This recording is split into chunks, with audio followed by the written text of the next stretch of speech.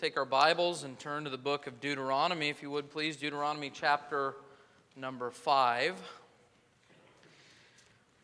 The word Deuteronomy means second law, or the second giving of the law. And this book is really the account of Moses preparing the nation of Israel to go into the promised land. If you remember, when they had first come out of Egypt, and there, because of their unbelief, decided not to go into the promised land, the Lord essentially sentenced them to wander in the wilderness for 40 years. And those who were 20 years old and upward at that time would die in the wilderness, with the exception of Caleb and Joshua. And so those who are entering into the promised land now, in the book of Deuteronomy, and of course Joshua, we read of the conquest as they go in there.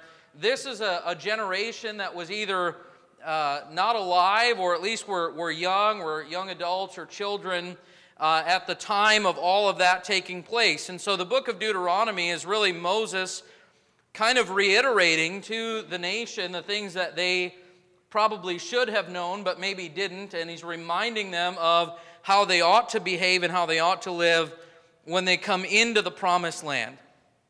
And we come to Deuteronomy 5, and he begins to talk with them about the giving of the law, specifically the 10 commandments, those commandments that God gave to him in Exodus chapter 20 as he was on Mount Sinai. And he's going to begin to somewhat rebuke them and kind of remind them of the hardness of the hearts of the nation, and address them as a nation. So if you're in Deuteronomy 5, I'm going to ask you to stand, if you're able to do so, for the reading of the Scripture. Deuteronomy 5, we're going to begin reading in verse number 22. So after he has just talked about the law, he goes over the 10 commandments and the things that the Lord commanded them there. And he says in verse 22, "These words the Lord spake unto all your assembly in the mount out of the midst of the fire, of the cloud, and of the thick darkness with a great voice. And he added no more. And he wrote them in 2 tables of stone, and delivered them unto me. And it came to pass, when ye heard the voice out of the midst of the darkness, for the mountain did burn with fire, that ye came near unto me, even all the heads of your tribes and your elders. And ye said," please listen to these words, "Behold, the Lord our God hath showed us his glory and his greatness." Think of those words. "And we have heard his voice out of the midst of the fire. We have seen this day that God doth talk with man, and he liveth." Those words ought to cause us to shout hallelujah. We have a living God, and God talks to man. He actually deals with us, that God would, we've been talking today about God condescending to us, to reach us. I'm thankful that God is not some aloof, distant being somewhere out there that is uninterested in the affairs of man, but he is very, very much interested and very much engaged and active in each of our lives every day. We serve a living God. Now, they say these words, and you would think that they would be rejoicing, but when we read the next verse, we see the hardness of their hearts, because look at what they say. After making that great statement that they've seen the greatness of God and the glory of God, and they've heard his voice, and they know that he talks with man and that he liveth, verse 25, they say, "Now therefore, why should we die? For this great fire will consume us if we hear the voice of the Lord our God any more, then we shall die. For who is there of all flesh that hath heard the voice of the living God speaking out of the midst of the fire as we have, and lived? Go thou near, and hear all that the Lord our God shall say, and speak thou unto us all that the Lord our God shall speak unto thee, and we will hear it and do it. And the Lord heard the voice of your words when ye spake unto me. And the Lord said unto me, I have heard the voice of the words of this people, which they have spoken unto thee. They have well said all that they have spoken." Listen to these words from God. Oh, that there were such an heart in them, that they would fear me and keep all my commandments always, that it might be well with them and with their children forever. Go, say to them, get you into your tents again. But as for thee, stand thou here by me, and I will speak unto thee all the commandments and the statutes and the judgments which thou shalt teach them, that they may do them in the land which I give them to possess it. Ye shall observe to do therefore as the Lord your God hath commanded you. Ye shall not turn aside to the right hand or to the left. Ye shall walk in all the ways which the Lord your God hath commanded you, that ye may live, and that it may be well with you, and that ye may prolong your days in the land which ye shall possess. Let's have a word of prayer. Our Father, we come before you tonight just thankful and privileged to be able to open your word and read and understand and hear tonight the revelation of God to man. But Lord, we've come also with expectant hearts, desirous, Lord, that your Spirit would take the truth of your word and drive it home into our hearts individually, and that you would speak to us specifically about our lives. And Father, tonight I pray that you would just enable me as your vessel to simply preach your word, and I pray that your Spirit would apply it to our lives, Lord, that we would hear from you tonight. May we be able to leave here with some semblance of what the nation of Israel was able to see, that we have seen the greatness and glory of our God, and we know that he lives and that he talks to man. Lord, may we hear from you tonight, I pray. Work in our midst and fulfill your will in each of us, for we ask these things in Jesus' name. Amen. It's puzzling to me how someone could enter into an entire nation that was called by the name of the Lord, could enter into the presence of God and verbally, with their ears, audibly hear the voice of God speaking to them, seeing his majesty and his glory as an entire mountain was consumed with fire and smoke because of the glory of God that had descended upon it, to be in that place and to have God speaking to them and inviting them to come into fellowship with him and live in obedience to him. It's amazing to me that they could walk away from that with the attitude that they would say, we're not interested in experiencing that ever again. Personally, when I have had the privilege of God dealing with me directly about things, and God speaking to me, not in an audible voice, but in very clear and evident ways at times, the Lord has dealt with me about things, and I'm sure you've experienced that as well. And I don't know about you, but when that happens, I just want some more. I just crave it more. When God speaks to me, I mean, it's just such a powerful thing and such a tremendous thing. It's puzzling to me how people could possibly reject that and deny it and say that they didn't want to experience that again. But that's exactly what the nation of Israel had done. God had called out a people for himself, and he had told them that he would be a father unto them, that they would be his sons and daughters.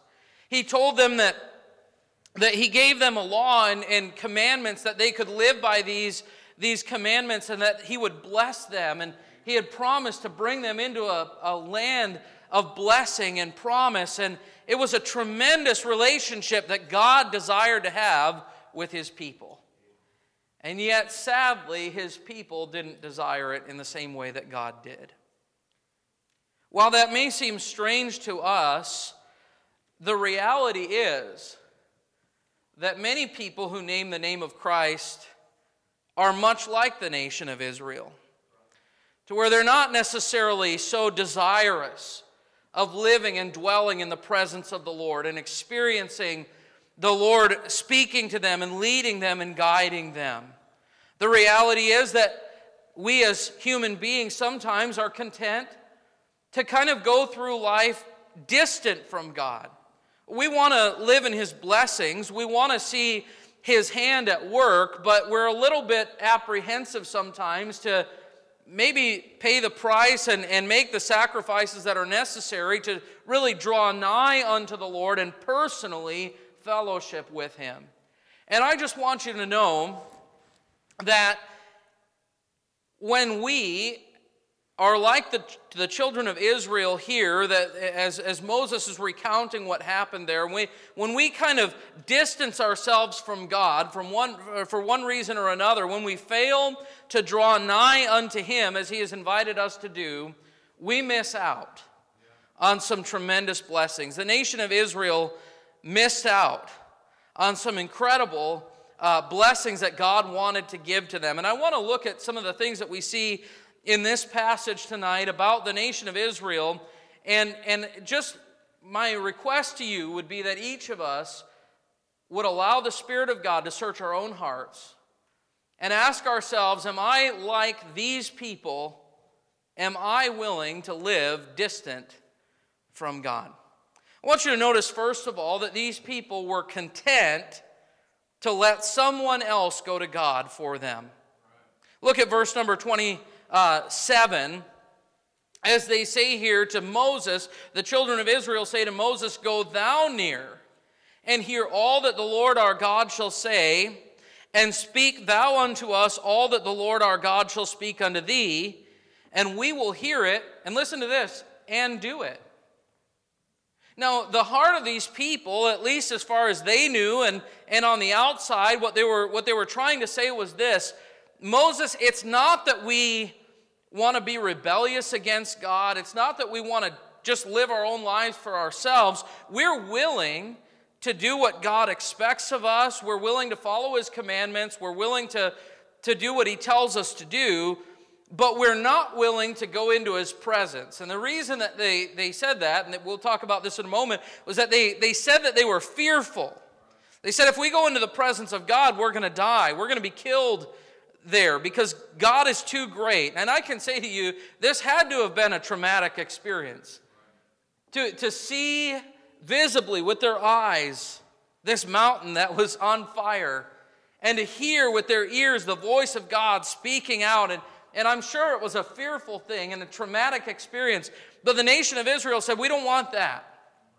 We are willing to do what is necessary and to do what God commands us, but we're not willing to approach unto God, to get close enough to God, to hear Him tell us what He wants. So here's what we propose, Moses. You're our spiritual leader. God's the one that sent you to us in the first place. You seem to have a pretty good connection with Him. So why don't you go ahead and go into the presence of the Lord on our behalf? You hear what the Lord has to say, bring it back to us, and we'll do it. We'll be obedient. I can't help but wonder how many there are that sit in church.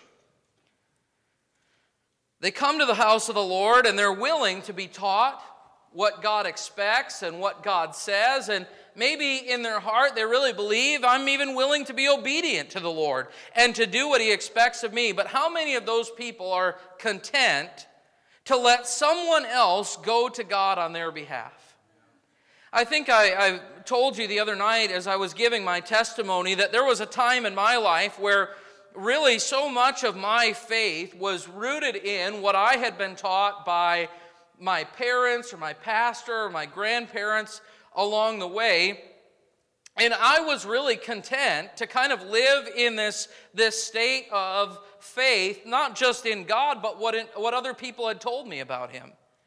But when God really got a hold of my life and showed me that there was something greater for me, and that was to know Him personally, that He was to be my God, not just my father's God, I realized that it wasn't enough to simply allow other people to go to God on my behalf and bring a message to me. Now, it's important that we do that. It's important. God has us in places and puts people in churches where there are pastors that bring the Word of God, and it's a right thing. It's a good thing. The nation of Israel, they did have Moses. God had put him in their lives to be a mouthpiece, a voice. But listen, God didn't only want his connection to his people to be through the man Moses. His desire was that they would know him, that they would hear from him, that they would have a personal relationship with him. As I said earlier, he said, "You'll be to me as sons and daughters. I'll be to you as a father." A father communicates with his children. He fellowships with his children. He has a relationship with his children, and that was God's desire for his people. But his people didn't have the same desire. They said, "Moses, it's okay. You go to God. We'll be obedient. We'll do what he says. We're not trying to live in rebellion against God, but we're willing to kind of sit back on the sidelines and think of this. We're willing to let you experience the presence of God. You can just bring us the message of God." Folks, I believe that God would have us to desire his presence. Not only to desire to know and understand the Bible so that someone could teach us, but that he would have us to actually desire to know him and to draw nigh to him and personally fellowship with God. That's his desire for us. And as believers in Christ, saved, born-again Christians, it ought to be our desire to be in his presence. And I would say to you that if you are saved tonight and you don't desire to be in the presence of God, something is wrong. You should never be content to let someone else go to God on your behalf. You should seek and desire to know the Lord personally. Philippians chapter 3 is probably my favorite chapter in the Bible. People ask, what's your life verse? I tell them Philippians 3. It's the whole chapter. As Paul is talking about his life before Christ and kind of his resume there and just how righteous he was, self-righteous as a Pharisee there. And then he talks about his conversion experience. He says, "What things were gained to me, those I counted loss for Christ. Yea, doubtless, and I count all things but loss, for the excellency of the knowledge of Christ Jesus my Lord." Here's what he was saying. He said, when I got saved, my passions, my desire, my hunger changed. I was no longer so interested in having this image that the world could see of righteousness. I was more concerned about knowing God personally. And he said in verse number 10, he said, "That I may know him and the power of his resurrection and the fellowship of his sufferings, being made conformable unto his death." That became his life's ambition. His heart's desire was to know God. He began to talk about the resurrection of the dead and what he would be one day in the presence of the Lord. But he said, not as though I had already attained or either were already perfect. He said, I haven't reached the point yet where I'm satisfied with my relationship with God. This is the Apostle Paul. And he said, but I follow after. And that's where he gives that famous verse in verse number 14 where he says, forgetting those things which are behind and reaching forth unto those things which are before, I press toward the mark for the prize of the high calling of God in Christ Jesus. He said, I am living my life pursuing a goal, and that goal is to know God. That ought to be the heart of every child of God. I want to know him, and in knowing him, I want to be like him. I don't want to be content just to have this kind of nominal faith where it's just something I do on Sundays or Wednesdays or a list of rules and do's and don'ts and the way I ought to live my life. I want to have a living faith because I serve a living God. I want it to be real. I want it to be sincere. I want it to be authentic. But the children of Israel, they were content to let someone else go to God on their behalf. And the reason was, not only were they content, the reason they were content to do that is because they were carnal. They were fleshly. How do I know that? Well, look with me, if you would, in verse number 25. Their response to the presence of God was this: Now therefore, why should we die? For this great fire will consume us if we hear the voice of our Lord God, of the Lord God, our God, any more. then we shall die. For who is there of all flesh that hath heard the voice of the living God speaking out of the midst of the fire as we have, and lived? Well, what an interesting question. Moses, do you know anyone who's ever heard God speaking out of a fire and actually lived to tell about it? Let me think. There was this one time I was walking through the wilderness and there was this bush that was on fire. You know, God speaks to people. They had just heard from God, but they said, no, we're too afraid. We're fearful. That was the reason that they gave. We don't want to go into the presence of God because we are fearful, because our God is a consuming fire and we're afraid that we're going to die. We fear God. That was their excuse. We fear God. But I want you to know that even though that was their excuse, it wasn't the truth. They did not fear God. How do I know that? Because God said so. Look down, if you will, to verse number 28. And the Lord heard the voice of your words when ye spake unto me. And the Lord said unto me, I have heard the voice of the words of this people, which they have spoken unto thee. They have well said all that they have spoken. Look at verse 29. Oh, that there were such an heart in them that they would fear me. God said, no, their problem isn't that they fear me. Their problem is that they don't fear me. The problem is that they came into the presence of God. And by the way, when you come into the presence of God, you begin to realize just how holy He is and how unholy we are. And it is a fearful thing. It ought to be something that causes us to have some trepidation and some fear as we understand that God is a holy God and that we are an unholy people. But the response should not be, fine, I'm never going to draw nigh to God. The response should be, then Lord, cleanse me that I might be worthy to come into your presence. But their heart was, he says, that there were such an heart in them that they would fear me and keep all my commandments always. He said the problem with this people and the reason that they are afraid to come into my presence is because their heart is so hard. They don't want to submit to me. They don't want to obey me. They say that they will, but that's not what their heart really is.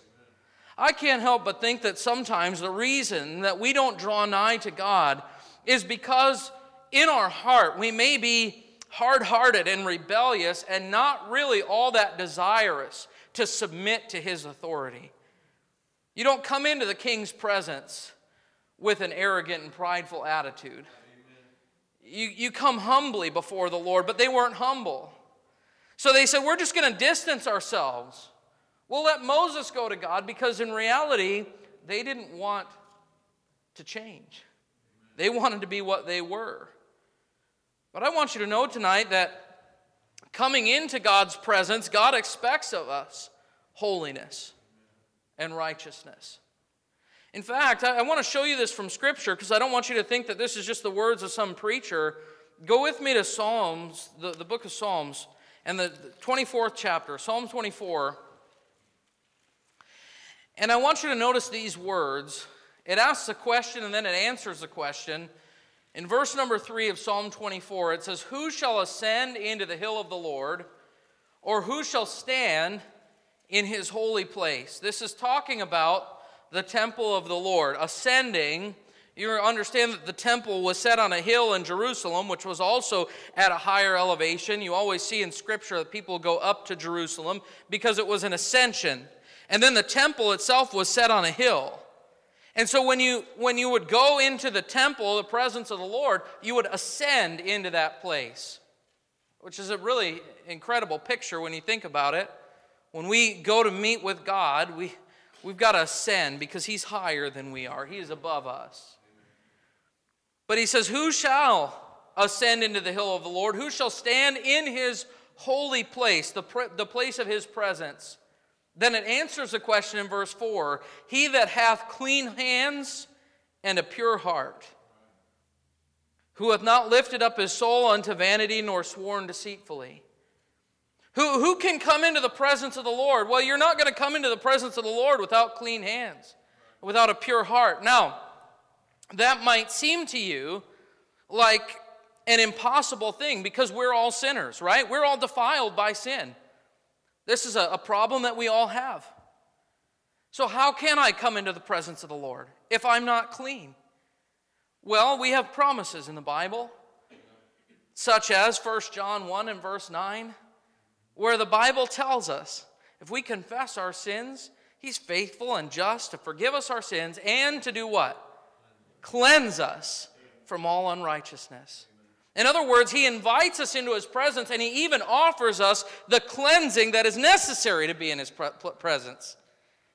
The only way that man can come unto God is because of what God has already done in sending His Son to die for us and shedding His blood and giving us a way that we now have access unto God by the blood of Jesus Christ.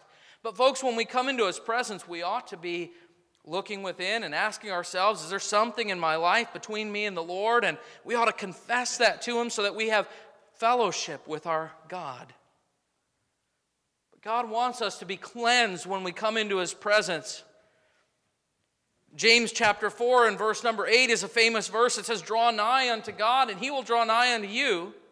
That's a tremendous promise. But then He gives us instructions. He says, cleanse your hands, ye sinners, and purify your hearts, ye double-minded. If you want to draw nigh unto God, you need to be cleansed. And by the way, if there's someone here tonight, you've never received forgiveness from God, you've never received the cleansing that He offers from His blood, you cannot come into the presence of God. You'll never be good enough to get to God on your own, no matter how good you try to be, no matter how religious you are. You will never get to God. The only way that we have access to God is through the blood of Jesus Christ. He said, I am the way, the truth, and the life. No man cometh unto the Father but by me. But if you will come to the Father through Jesus Christ, you can know the presence of God. Isn't that great to know? But they were carnal. They didn't want that. They weren't willing to be cleansed that they might draw nigh unto God. They wanted to be close enough to experience His blessings, but far enough that it didn't require or cost them anything. And folks, I just want to say to you, we need to get out of this mindset that I'm willing to be close enough to God to get some of the benefits and blessings of a life lived for the glory of God, but I want to stay far enough away from God, or I'm willing to stay far enough away from God that it doesn't cost me anything. We ought to desire the presence of God so desperately and so deeply that we're willing to allow Him to do whatever is necessary in our lives, that we might draw nigh unto Him. And then as we go back to Deuteronomy chapter 5, they were content and they were carnal, but I want you to notice they were also cut out. They were cut out of the blessing of being able to experience the presence of the Lord because God doesn't twist anyone's arm. You know, there are people out there, we would call them Calvinists, those who believe in something they call irresistible grace, that if God basically wants someone to be saved, they're going to be saved whether they like it or not, and He'll just drag them kicking and screaming. And I'll tell you, that's not the God of the Bible. Yes, God draws. Yes, God convicts. He works in hearts, and He invites us to come unto Himself. But if you don't want God, He's not going to force Himself on you. You can reject Him. In fact, the Bible talks in the book of Psalms in regard to the nation of Israel when they were complaining about the manna that He was giving them in the wilderness there. And the Bible says that He gave them their request, but He sent leanness into their souls. In other words, God did what they were asking Him to do, even though it wasn't what was best for them, and they regretted it, ultimately. God doesn't force Himself upon anyone. And so when the Israelites said, no, we don't want to be with God, we don't want to be in the presence of God, Moses, you go. Here's what God said. Okay. He didn't force them. He didn't say, no, you're going to meet with me every single day. We're going to meet at this mountain and I'm going to talk to you whether you like it or not. He didn't say that. He just said, they've well said. Their heart's not right with me. But notice His heart. He said, oh, that there were such an heart in them. I mean, His desire was, I want for them that they would humble themselves and come before me because I would be able to bless them in ways that they could never comprehend. But because that heart is not in them, then, verse 30, go say to them, get you into your tents again. But as for thee, stand thou here by me, and I will speak unto thee all the commandments and the statutes and the judgments which thou shalt teach them. Okay, Moses, they don't want to be in my presence. Here's what you do. Send them home. But Moses, you stay right here. You stay in my presence. You experience the presence of God. And then take my message to those hard-hearted people. They missed out on what God wanted for them, but Moses would have the privilege of being in the presence of God, though they, by their own will and by their own choice, chose to neglect it and ignore it. And I want you to go with me, if you would, back to the book of Psalms. Psalm 103. I want you to see something here that I think is a really powerful truth in regard to God's relationship with Israel as well as his relationship to Moses. I think it kind of sums it all up. Psalm 103 in verse number 7, here's what it says.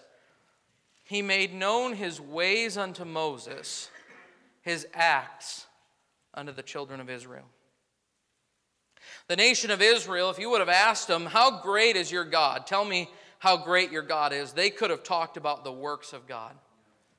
They could have talked about the crossing of the Red Sea, the water that came out of the rock, the manna that fell in the wilderness. They could have talked about the pillar of fire that led them by night and the cloud by day. They could have talked about God's hand as he conquered the nations before them as they went into the promised land. They saw the works of God and the acts of God. But Moses knew the ways of God.